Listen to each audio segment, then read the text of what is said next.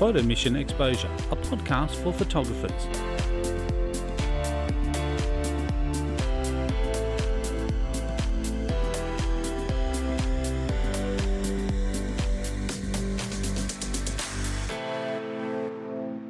On this episode of Photo Mission Exposure, we are talking to photographer Trish Jackson. Trish has an unusual shooting style. So let's get into the show and hear Trish's story. Trish, welcome to, this is our third episode of Photo Mission Exposure, where we talk to photographers and we learn a little bit about photographers. So the first thing I want to really start, first question I'd really like to ask you, when did you start photography? When did you get interested? Well, thank you for having me, firstly. It's lovely to be here. Photography started for me when I was about 14. My brother was studying it at university and he was trying to teach me what he was doing, and we would go all the way to Bribie Island for sunset photos, and it was like 1,000,000 miles back in those days. It seemed forever to get there. And he would set the tripod up and set the camera up and try and tell me what a DOF and ISO and all those technical times were, and I'd just like, press the button, that's all you have to do, you know. And he would focus, and he liked dead trees. He told me dead trees are always the best to photograph. So we would hunt Bribie Island looking for dead trees, and that's where my love came from. And we would go home, and he had turned my parents' downstairs bathroom into a darkroom. So then we would develop the photos that he had taken, and just watching this blank piece of paper turn into this magical photo just blew my mind. It was just absolute magic. And I think that's the hook. When people have been exposed to film photography and they've actually seen the process of how you can take this piece of paper and you put it into this bath of chemical, and then before your eyes, like you said, something actually appears that you've captured. There is something quite fascinating about that. Oh, it is. It's magical. It just evolves, before your eyes, little by little, and then wow. And then you look at it. And I think, look, that's for a lot of people, that's what the hook is. There's something about photography that gets people in, and you fall in love with it, and then it's something that you can do your whole lifetime, basically. That's right. Yeah. The other thing would be interesting for the obviously going up around Bribie Island and places like that, because that would have been a few years back. Many years ago. So it'd be interesting now to look at some of those pictures, because Bribie's very different now. So that's the other great thing about photography, is that historical value of pictures. Absolutely. I love looking at old photos, especially like of my grandparents. And I've got this photo of my great-grandparents in front of Sangat Pier, like from way, way, way back. And it's history, and it's fascinating. Do you have many of those images that you captured when you were kind of back at that age of 14? Do any of those survive? I've got a few of them, yeah. I think that's a challenge. Look, that's going to be the challenge for people moving forward too in this current era, with all the phone pictures that have been snapped, but whether people are actually going to still have those pictures in 30, 40 years' time. That's right, to show their kids or grandkids or whatever. That's going to be a real challenge.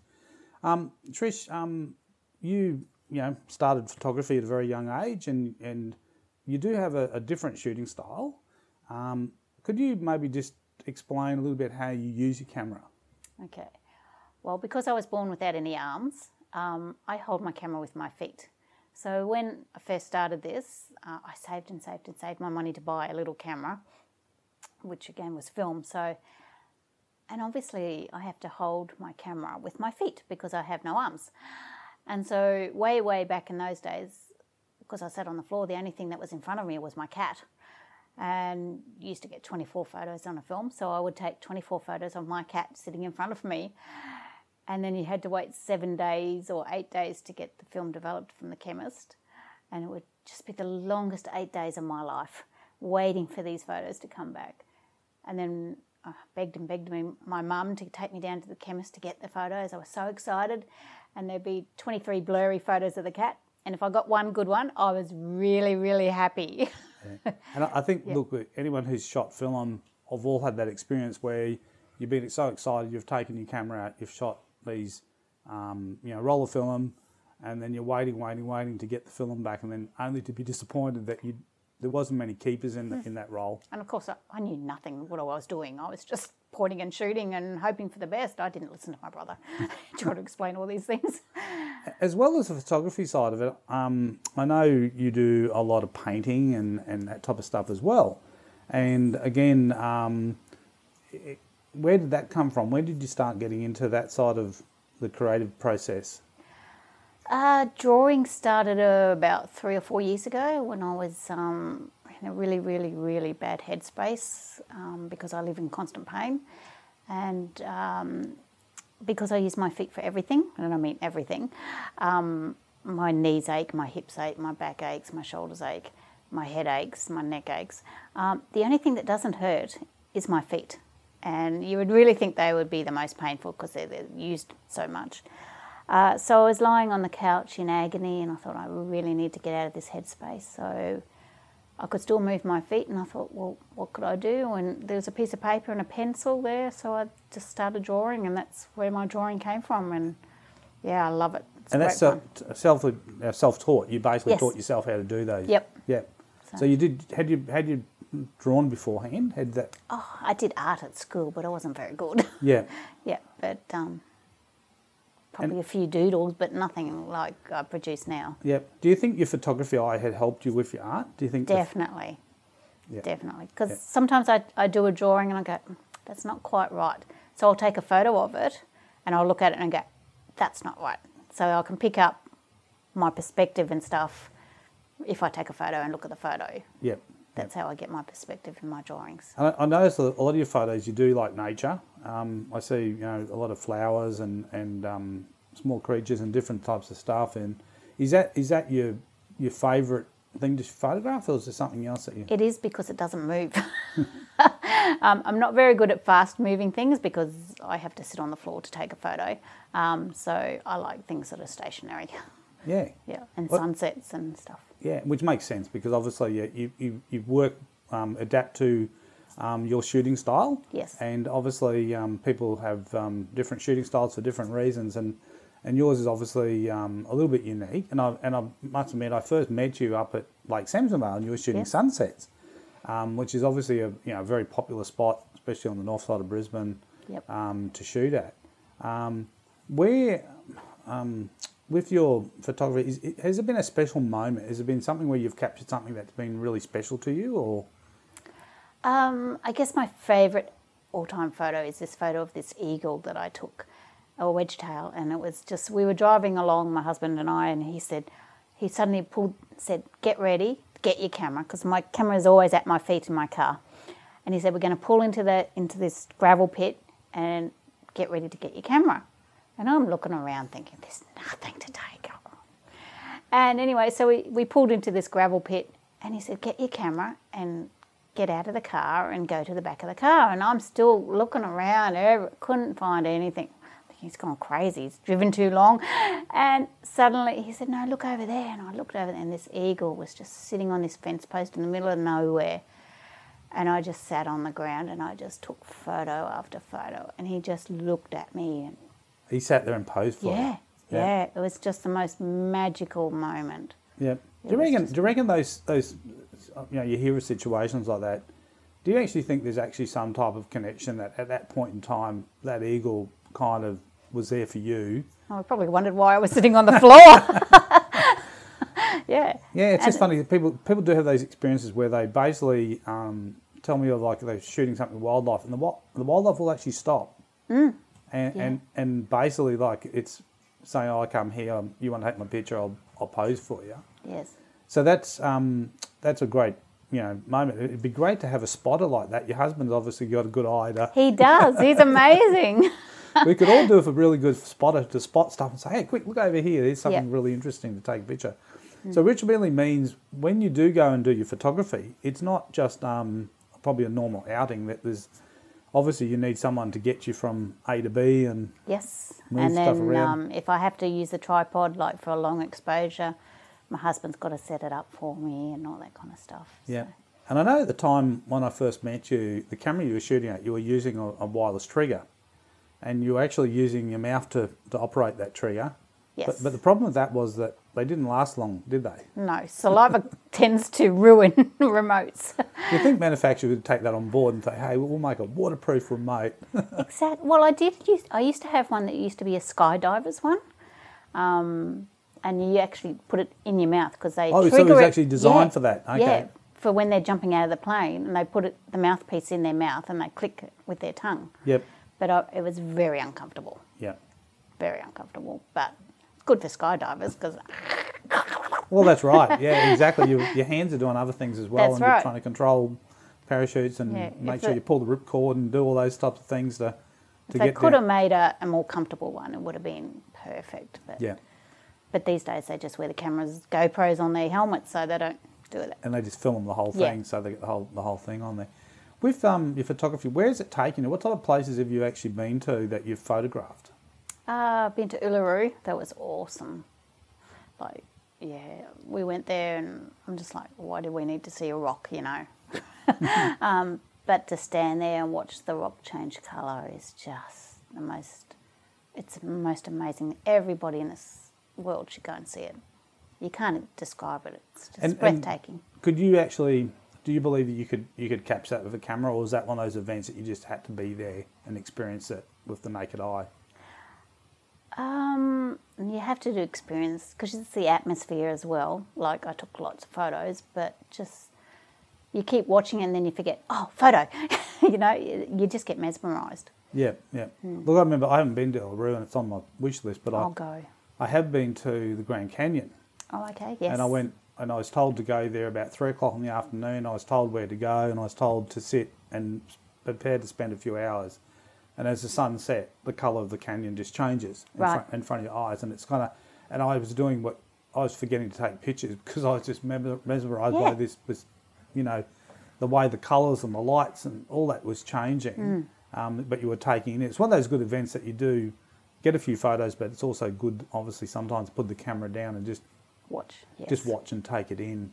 I don't know if you've ever seen that. There's a movie where there's a scene where this guy's been chasing a snow leopard to get a photo. Okay, no. No, and he travels the world to try and get it, and he gets to the point where he actually gets it and sees it, and it's right there, and the camera's in front of him, and his guy is with him, and he's just takes his hands off the camera and he just sits there and watches the snow leopard, and then the snow leopard walks off.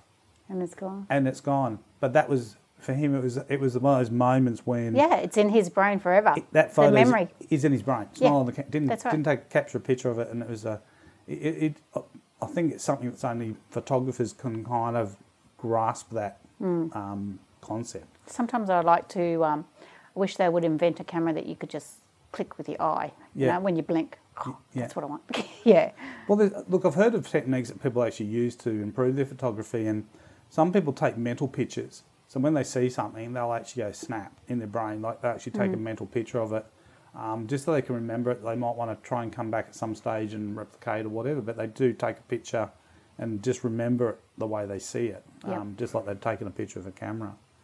So you've had a few different cameras, I take it, in your course of shooting over a few years. Yes. Yeah. What's been your favourite camera? Has there been a camera that's stood out, that something that you really loved using, or? I loved the drone. I had a drone that I used to fly with my feet, which was really cool fun. Yep. That was good fun, but I crashed it, which wasn't good. But yeah, I like my Canon and my wide lens for night photography and doing star trails. I really love doing them. Yep. So you do a bit of astrophotography. Yep. And have you got a spot that you go for the astro? Do you have to travel out to get away from the city lights a bit? Or I have done one from my backyard, but when we travel and we go big country, always try and do a star trail somewhere. Okay.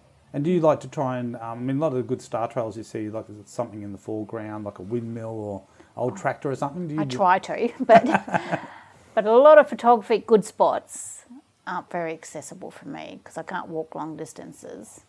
So you don't always get the shot that you have in your mind, or in my mind, I should say. Yeah. So. And have you kind of, with your photography, have you done, you've got an Instagram account and those type of things, but what do you normally do? Where do your photos normally end up?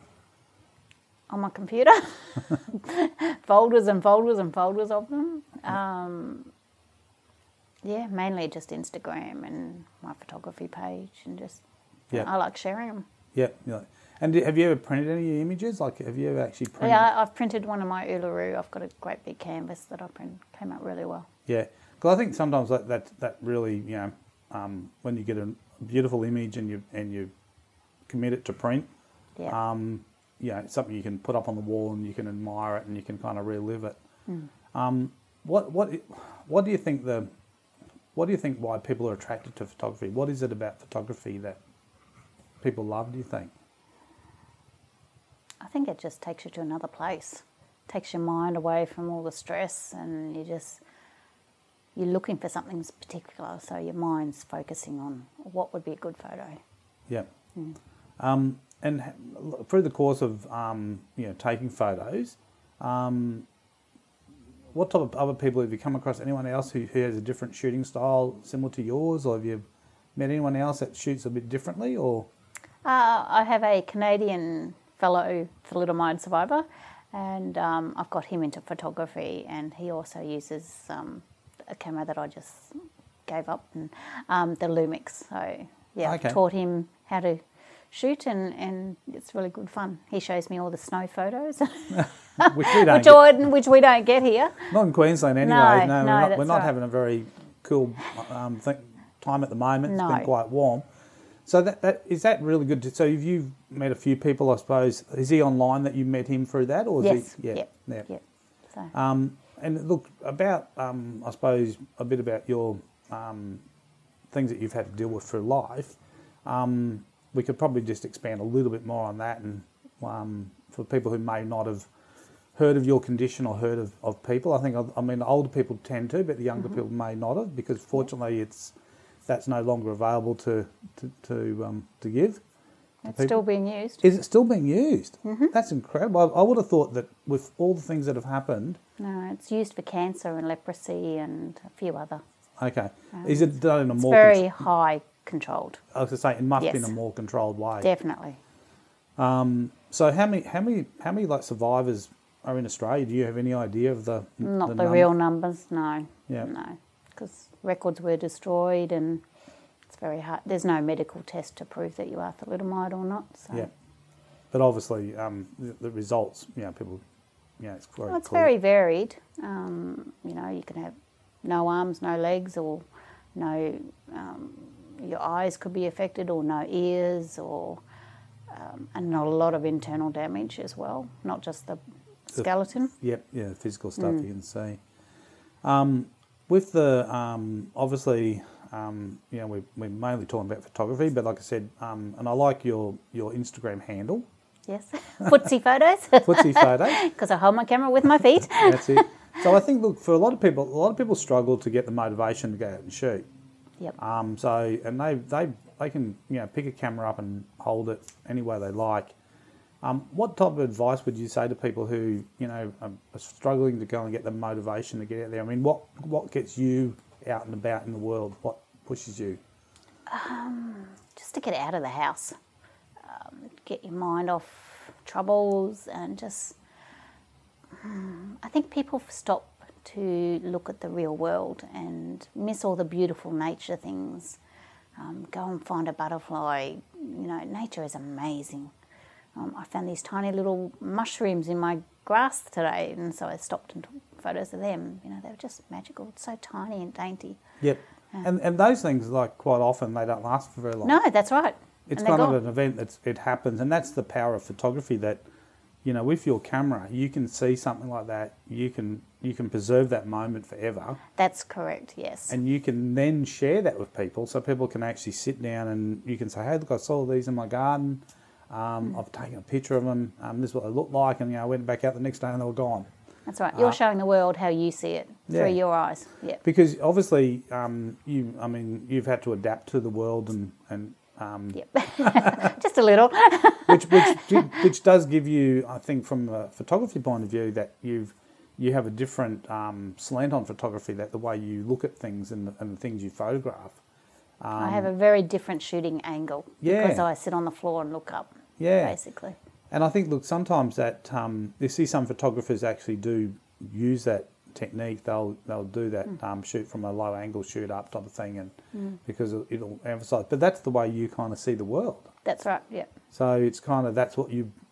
Always on the floor. That's how you've always seen it. You've Yep. always known it to be like that. Is there something that you'd like to photograph that you haven't photographed yet? Ooh. or a place you'd love to go to? I mean, obviously, if it was possible to go somewhere.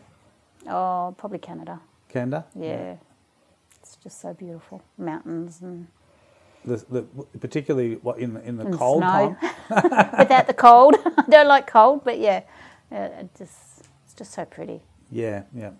And I think landscape, like I said, for a lot of photographers, landscape is always, a favourite thing to shoot. And I think too, because sometimes people don't have the opportunity maybe to visit that spot, and by seeing a photo, it basically takes you there. Yes, that's right. And like I said, and we touched on the fact that you've spoken to a fellow survivor in Canada who's out shooting now, and that's all been done by the fact that you can share stuff. And He asked me technical photo questions, and I'm going, I don't know.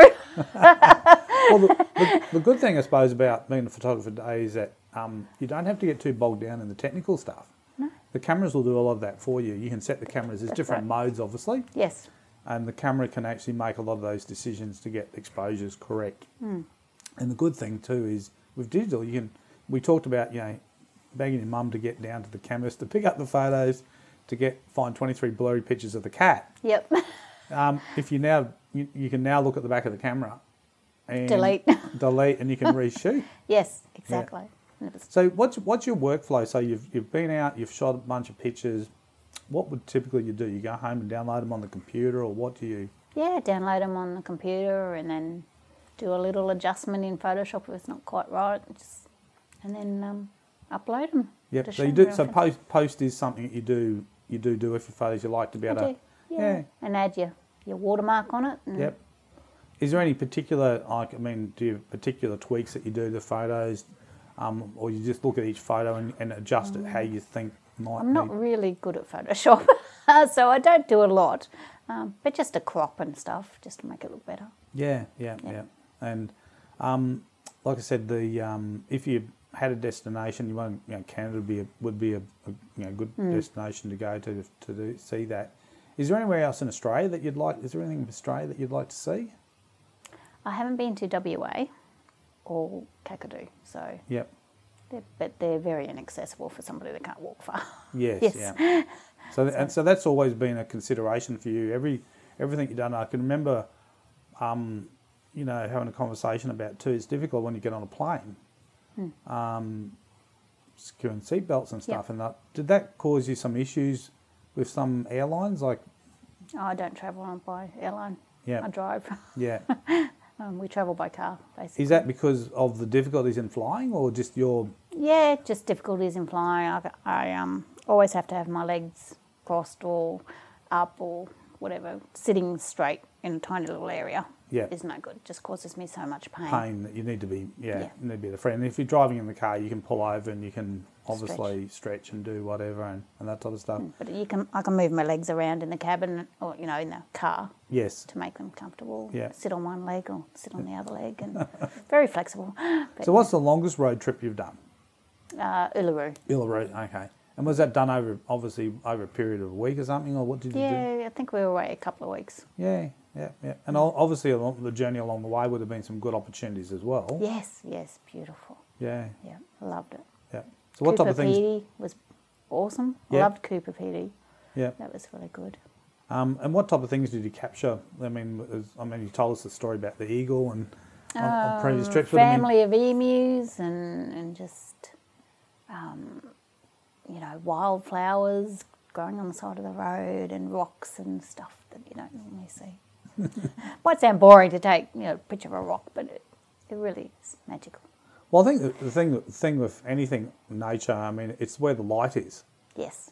So you can see a rock and it might look particularly interesting. The sunsets are so much better in the outback without the pollution, and they're just so more vivid. Yeah. And I think you're right, because as you get closer to the city, you have got pollution and obviously that impacts too if you're doing some type of astro type stuff as well, that when you get out into those more open spaces, the sky is much clearer and it's amazing. I remember the first time going to a spot where we were in the middle of nowhere and looked up in the sky and just couldn't believe the number of stars you could see.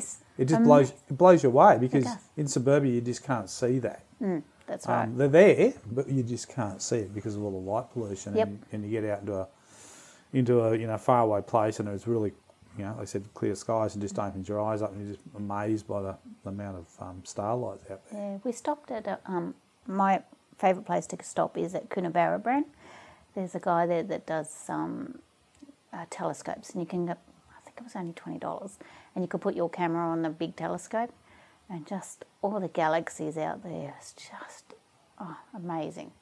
I learnt more in that 2-hour evening than I ever did at school about our galaxy system and everything, and just love it. Yep. It's So awesome. so astro, that type of photography, that's obviously something that is you'd like to do more of, like that type of stuff, or I would, yeah. yeah. It's interesting. Last week we had a photographer on here, and he actually was a teacher, and before he got into photography, but he also astrophysics. So he's a mad astronomer. Oh, okay. And just loves, like he said, he was saying he had a picture there he took with a 5-inch telescope, and he can remember, in the Great Nine, they had the picture of this, particular image, and he's been able to recreate it with his camera at a 5-inch, wow. which was apparently taken back in the day. It was taken with a 200-inch telescope, so a massive telescope. Wow.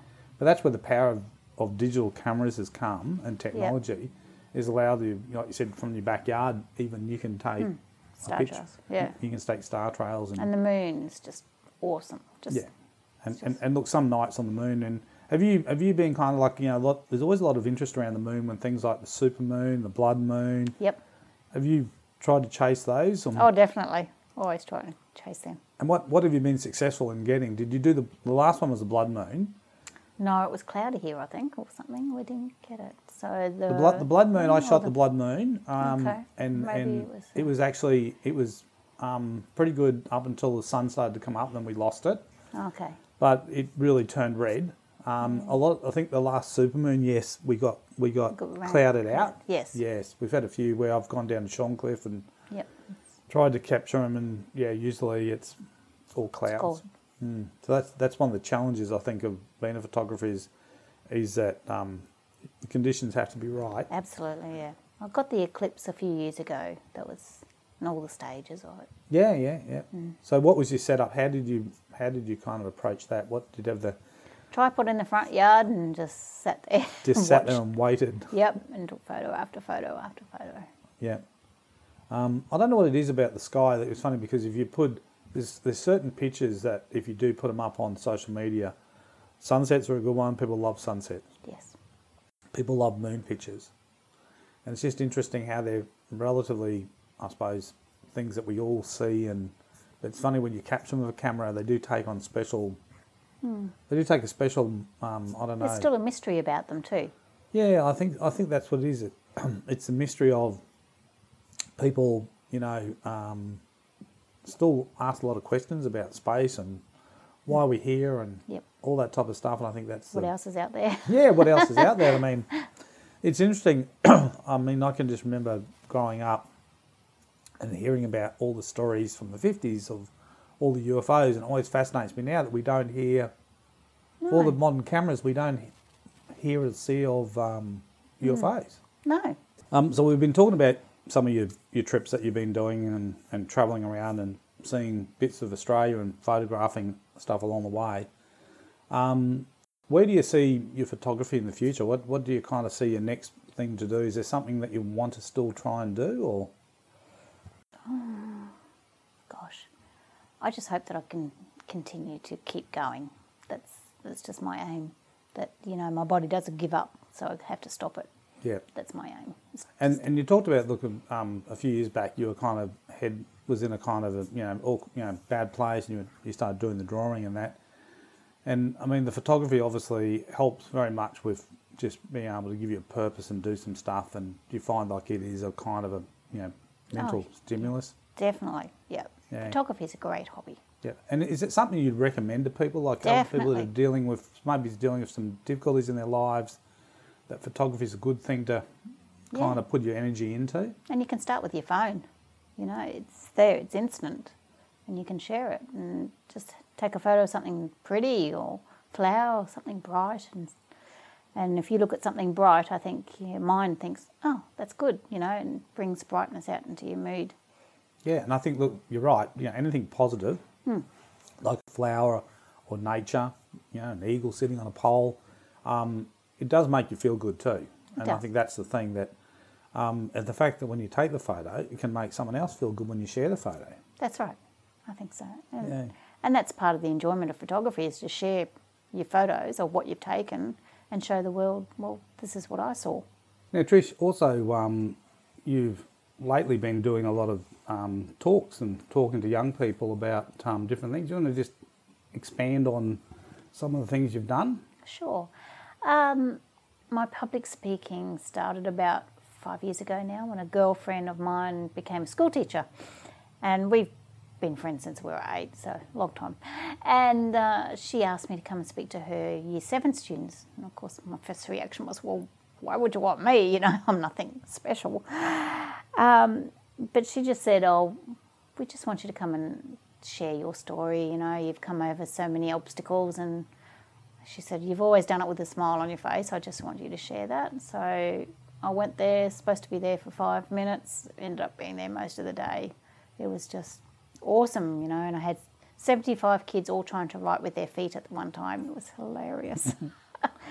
And it's just grown and grown and grown. So that initial one, obviously, how were you feeling? Were you feeling a bit anxious about doing that? Or oh, definitely. I'm a very shy person, believe it or not. I don't know where this speaking comes from, but once I get there, I love it.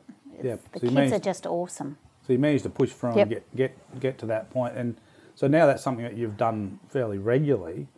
And I mean, obviously, the kids get a lot out of it, and also yourself. I mean, you seeing their kind of... Yeah, it's I've done, I think, 37 schools this year, nearly 10,000 kids, from from kindergarten to grade 12. A lot of community groups as well, and in front of politicians and stuff. Yeah. And just love it. Like, my life has been so different to everybody else's because of how I was born. But there's some connection that the kids get.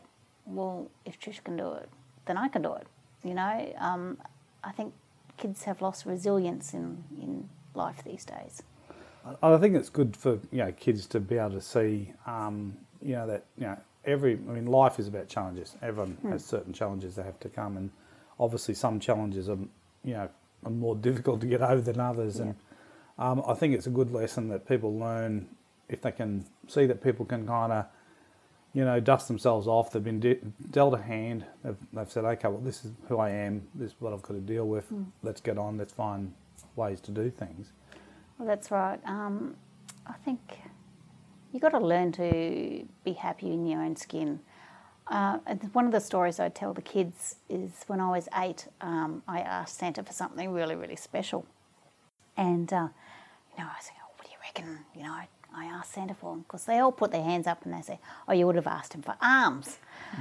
And I go, well, no, not really. I said, because when I was little, I remember just before I'd go to bed, I would sit on the end of my bed and I would close my eyes and I would go, I wish I had arms. And I'd open my eyes and I'd look down and my arms would still be the same. And I'd go, oh, well, I'll wish tomorrow night. And I think I did it for about 2 weeks, just wishing that I looked different, wishing my life was different, wishing that I had arms like my brother and sister. And then I just came to the realisation, well, no amount of wishing is ever going to change how I look. So it was then that I decided, well, this is me. I'm going to make the most of my life, no matter what people say. Because, as you can imagine, I've had a lot of negativity in my life that, I wouldn't be anything, I wouldn't amount to anything. Basically, my life was worthless because I didn't look right. And, so I learnt acceptance of my body, and I can't change it, so I'm just going to make the most of my life, and that's what I did. Yep. And I think, look, the fact that, you've kind of presented in front of like 10,000 kids, they're all going to have taken something away from that. Oh, absolutely.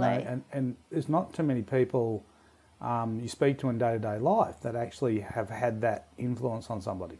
I have about 8 scrapbooks of little notes from kids that have written to me and thanked me, and to teach them about bullying, and it's not okay to bully, and to teach them that I can do things and I shouldn't say I can't, and to be happy and to be nice to people, and they're amazed that I can do things, and they've sent me letters saying that they're going to be nice to everybody no matter how they look. And I think that's really important, that everyone looks different, but we should all treat each other with respect. And I think the cutest little one that I've had is a little boy, I think it was grade 3, came up to me after one of my talks, and he held out his hand and he had 3 little marbles in his hand. And he said, "I want you to have my marbles." And I said, "Oh, sweetheart, thank you, but I can't take your marbles. They're your marbles. You go and play with them." He said, No, I really want you to have them." He said, "Because if you have them, then you might remember me, because I'm never going to forget you." And I'm just like, oh, how sweet is that?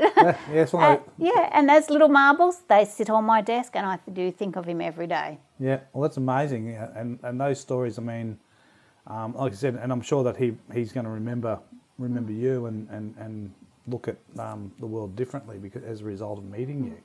And I think that's one of the reasons when I started the idea of the podcast, that I wanted to get photographers in. I wanted to get people in who maybe done some things differently, to help inspire other people to get out and maybe, help them with their photography and give them that motivation to get out there and start, shooting and not trying to find excuses why I can't get out there. It's, It only takes a second to take a photo. And that's it. And look, the thing with photography, and I'm sure you'll agree with me, is that photography is one of those things that the more you take, the better you get. Absolutely. You learn, absolutely. Yeah. And the thing about it is, you'll take a lot of bad photos. Oh, yes. Every second photo is a bad photo. Or it's not perfect, so yeah. And you don't have, the beauty about digital is you choose what you put on your Facebook page or on your Instagram or whatever. So you get to choose what people see. Yep. So you put the photos that you want them to see. And that's the beauty about digital photography today, is that you can just reshoot, do whatever you have to do, and then share those types of pictures. Yes. What's some of the pictures that you put up on social media? What's been some of the comments that you've had? Like, have you had feedback from people, or have you touched someone through one of those photos, or? Get lots of comments in all my sunsets stuff. Like, people just love sunsets. I think it's, I don't know, maybe they're romantic, or maybe they just want to see beauty, and sunsets are definitely beauty. Yeah. And and I get a lot of feedback, of course, when I put up photos of how I do things with my feet. Yeah. That always, and I guess that just shows you, you can do it if you want to.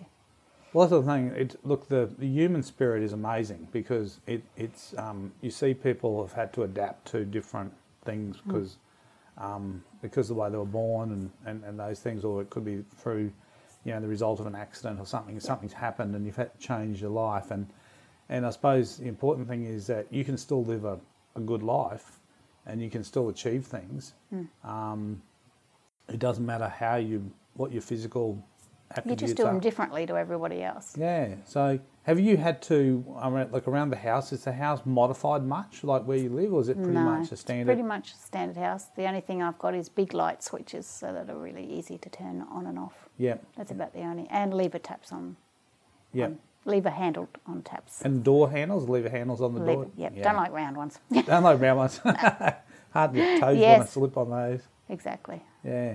So we talked about a lot of the things that you like to shoot, the wildlife and that type of stuff.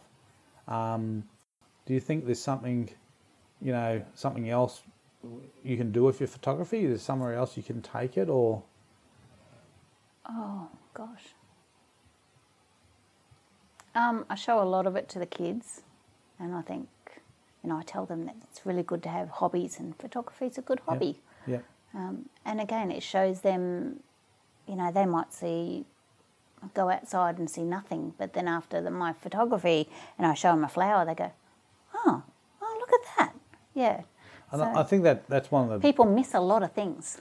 Photographers actually notice detail. Mm. You know, Yes. you noticed you just mentioned about the little fungus growing in the garden. A lot of people just walk past and not see it. And I can just remember I was out walking one day and we're down at Redcliffe, and I always have a camera with me. Yes, definitely. And we kind of pulled up, you know, at where I don't know what the main jetty at Redcliffe is, and we walked down to Sutton's Beach. And as walking, there's something like, I think there are like a pine tree or something on the foreshore. Yep. Anyway, I've spotted this owl sitting in the tree, Oh, wow. and he just blended in perfectly. Yep. And I've got the camera and I'm taking pictures, and my wife's looking at me going, what are you doing? Taking a picture of that. What? Yeah. And it's interesting because photographers will notice stuff that other people don't. And I think We look for things. you look for detail, you look for different. You also look for, you know, when there's interesting light and interesting shadows and those type of things. And I said, so it does actually help people, I think, look at the world differently. I think it helps slow you down as well. Like it slows everything down. Yeah. Do you find that when you're behind the camera, for you, that's a really happy time? Like, Definitely. yeah, Definitely. yeah. And so obviously you have to pest your husband a bit, say, okay, I want to go out shooting. He likes photography too. Yep. He likes fast things, so aeroplanes and cars and you know, sports cars and. So you complement each other, see. So Yes, there's this great debate between us that we both entered this photo competition on fast cars. I think it was at the drag racing. He beat me. He's never let me forget it. He got first place and I got second place. oh, well, that's a pretty good team I effort. know. Yes, but he beat me, so that was the most important thing. Yeah. Have you entered many photo competitions with your photos? Quite a few. Yeah. Yeah. And you've had a little bit of success, or? Yeah, I've won quite a few competitions. Yeah, yeah. And obviously, too, the people looking at the photos wouldn't realise the origins of how your photos were taken as well.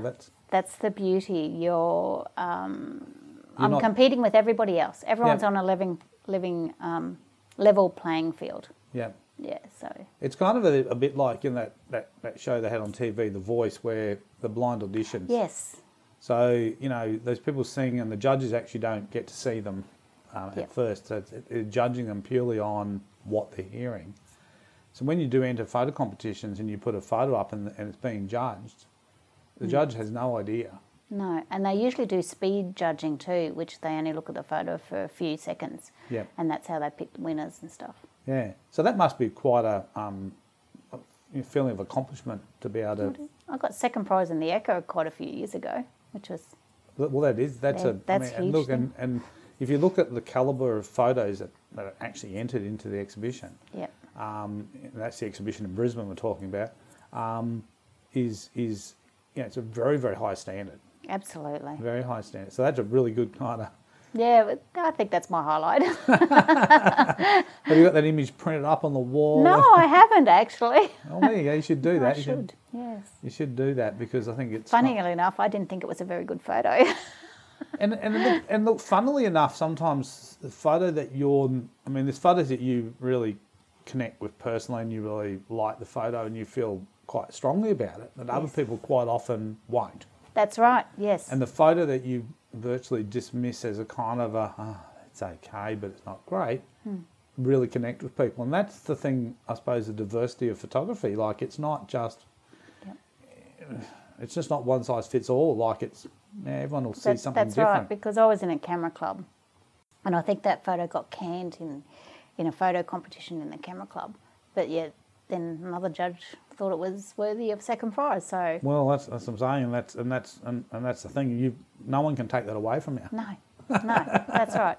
Once you got that, that's yours. Like, that's your bragging rights to hang on to for that. So have you continued to enter stuff in it, or have you kind of slowed down on that, or you? I have slowed down on that. Yeah. I mean, life. This is trouble too. Like, life gets in the way. Life is busy with the school talks and stuff. So And just life in general. I think everyone has that same problem, that trying to find shooting time is more difficult.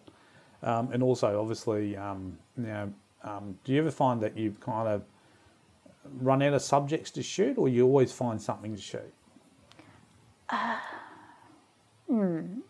Well, there's only so many bird photos you can take, even though they come to my. I always look for new birds in my. I live on an acre, and so I get a lot of birds. So I'm always looking for a different bird than just the lorikeet. Yeah. Because I've taken so many photos of lorikeets. So Well, they're beautiful birds, but they are. lorikeets, isn't So I always look for them to do antics instead of instead of just a photo of a lorikeet. I try and get them doing things with other birds. Yeah. Interacting with other birds. I think. And lorikeets sometimes will hang upside down and pick away on things, and so you can get some interesting angles and different things. Instead of just a portrait of a lorikeet, I try and get them doing, like you said, hanging upside down or attacking another bird or talking to the cockatoo. Or So do you have a lens that you would use? Do you have like a telephoto lens or something that you particularly use for your bird photos, or? No, just my normal lens on my camera. camera. What's the lens that normally on your camera? This one's 14 to 150. Yeah. So that gives you a kind of, the wide to medium telephoto type reach. Yes. And is that too, because obviously it's easy not changing lenses. Obviously it'd be difficult for you to be changing lenses all the time. Yes. So you picked a lens that kind of works for your style of photography that you can. And I feed the birds and they get used to me, so I can sit quite close to them. So yeah. And that's just something you've developed over just practicing. Yep. Just being quiet and they just forget that you're there, basically. That's right. Yeah, they come and tell me when the food bowl's empty. Yep. So have you lived in Brisbane all your life, or you? No, I was born in Townsville. Okay. Came to Brisbane when I was 8. Okay, and then you've lived in Brisbane since then. Yes. What's your favourite spot in Brisbane to go to photograph? Where would you, if someone says, "I want go to your favourite spot," where would you go? Toss up between Lake Samsonvale and Bribie. Okay. On the surf side of Bribie, or the calm side. On the calm side. Yeah. And what would you shoot there mainly? Sunsets or? Sunsets. Yeah. And I think we talked about a little bit about your early days of going up to Bribie with your brother and photographing trees and that type of stuff. How much have you seen it change? Like, I mean, do you still go? There's not that many dead trees in Bribie anymore. It's changed a lot. There's a few. I noticed there's a few driving into places like Beachmere. Okay. The road into Beachmere, there's a lot of those paddocks I've stopped and taken pictures. I must admit, I take pictures of dead trees too. There's something about dead trees. Well, I think it's the contrast to the sky. If you've got a nice sky behind the tree, it's definitely something about that contrast. Yes. And they make great silhouettes. Yeah, they do make good silhouettes, but there's a lot of character in a dead tree, because you've got those textures and different shapes and hollows. Yeah, and hollows used for nests. And look, and as you move around, the tree can take on a different look. And it's funny is, I drive home and I go down a particular road and there's a tree, and I don't know what type of tree it is, but this tree, a couple of times a year, sheds all its leaves. Okay. And I keep looking at it, and it's magnificent because it's this, nice big round tree, and I keep thinking, I've got to photograph it. And then by the time I think to organise a time to photograph it, it's all the leaves are back in it, but it loses its appeal. When it's got no leaves on it, the tree looks magnificent. Okay. When it's got leaves on it, it doesn't look anything. It doesn't look anything special. So it's kind of strange, isn't it? Isn't it? Yeah. And maybe that's what my dead trees look interesting, because I think they just all that shapes and different things all mixing together. Characters. Yeah. And look, I think everyone likes taking pictures of trees. You see them quite a lot on jacarandas and and we're kind of lucky too, because locally around here there's a lot of trees that, like the jacarandas and things like that when they're in flower, so pretty. And they're old. Yeah. Yeah. And particularly too, we've got a lot of native trees which attract the birds and the wildlife. I know it's like down at there's a good spot down at Sandgate, near the lagoon in the centre of Sandgate there. Okay. And there's lots of lorikeets and bird life, a lot of ibises there too. But Yeah, well, they're everywhere, aren't they? yeah, they're there. But the lorikeets will get down there. There's a lot of native trees down there, and they'll be all in there feeding on the native trees, which are great because it's kind of you're nearly in a city Yep. situation, but you've got all this wild birds coming And into a lot there. of pelicans. Well, pelicans are interesting, and Lake Samson Vale's great because there's a few pelicans, and there's also some swans up there. Yep. And sometimes I think the pelicans perform Yes, for you. definitely. Yeah. No, Have you got you've been able to catch that classic, pelican shot with the pelicans coming into land and it's got its feet up to do the once. Once, only once. Yeah. It's a hard shot to get because you kind of got to anticipate, Yes. and then obviously be able to shoot that. And obviously the angle that it's coming, that you're shooting makes a big difference to whether the impact of that actually looks good in the photo. So what other type of stuff have you, what we've talked at Lake Samson Vale has been one of your favourite things. Have you ever seen anything a little bit unusual up at Lake Samson Vale, or? No. Not really. I shoot up there fairly regularly, and I've seen some strange things. One evening I was up there, and it was just the sun had just set, but there was a guy there with a net, and he was casting a net, Yeah. and I was able to get him in silhouette and the net in silhouette. Oh, wow. How awesome. Yeah, and I just, I got one or two shots of that. And another time up there, I was up there and there was a group of, and I think, I'm going to say they're Japanese, but I think they were Japanese tourists. Yep. And they're up there taking photos. But what they were doing was they were staging like they were jumping and fighting. Okay, yes. And capturing the silhouette. So, Awesome. Yeah, so it's something. It's good when people do that for you, isn't it? Yeah, it is. It's kind of, it Yes. just adds a bit of interest. But what I tend to do is a lot of my shots up from Lake Samson Vale now, I'll actually try to include the photographers in there, is silhouettes. Yep. Just to Yes, add I've noticed that. I love them. Yeah, just to add a human content Yes. to the landscape. There's actually people there enjoying it and photographing it as well. Sometimes I think it is important to put something else in your photo when it's possible. I agree. Yes. And sometimes you get lucky and someone will be there.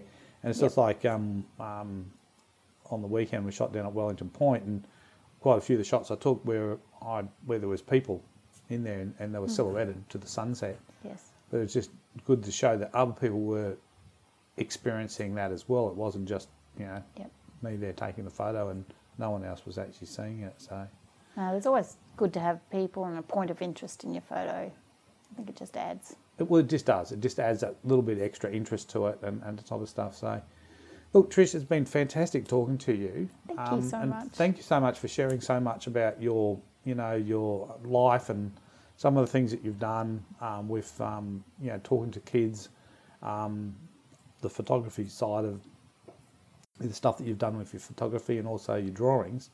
We will put all your details up on the end of the podcast so people can go and have a look at your Instagram account, which I kind of recommend people jump in and have a look at. Thank you.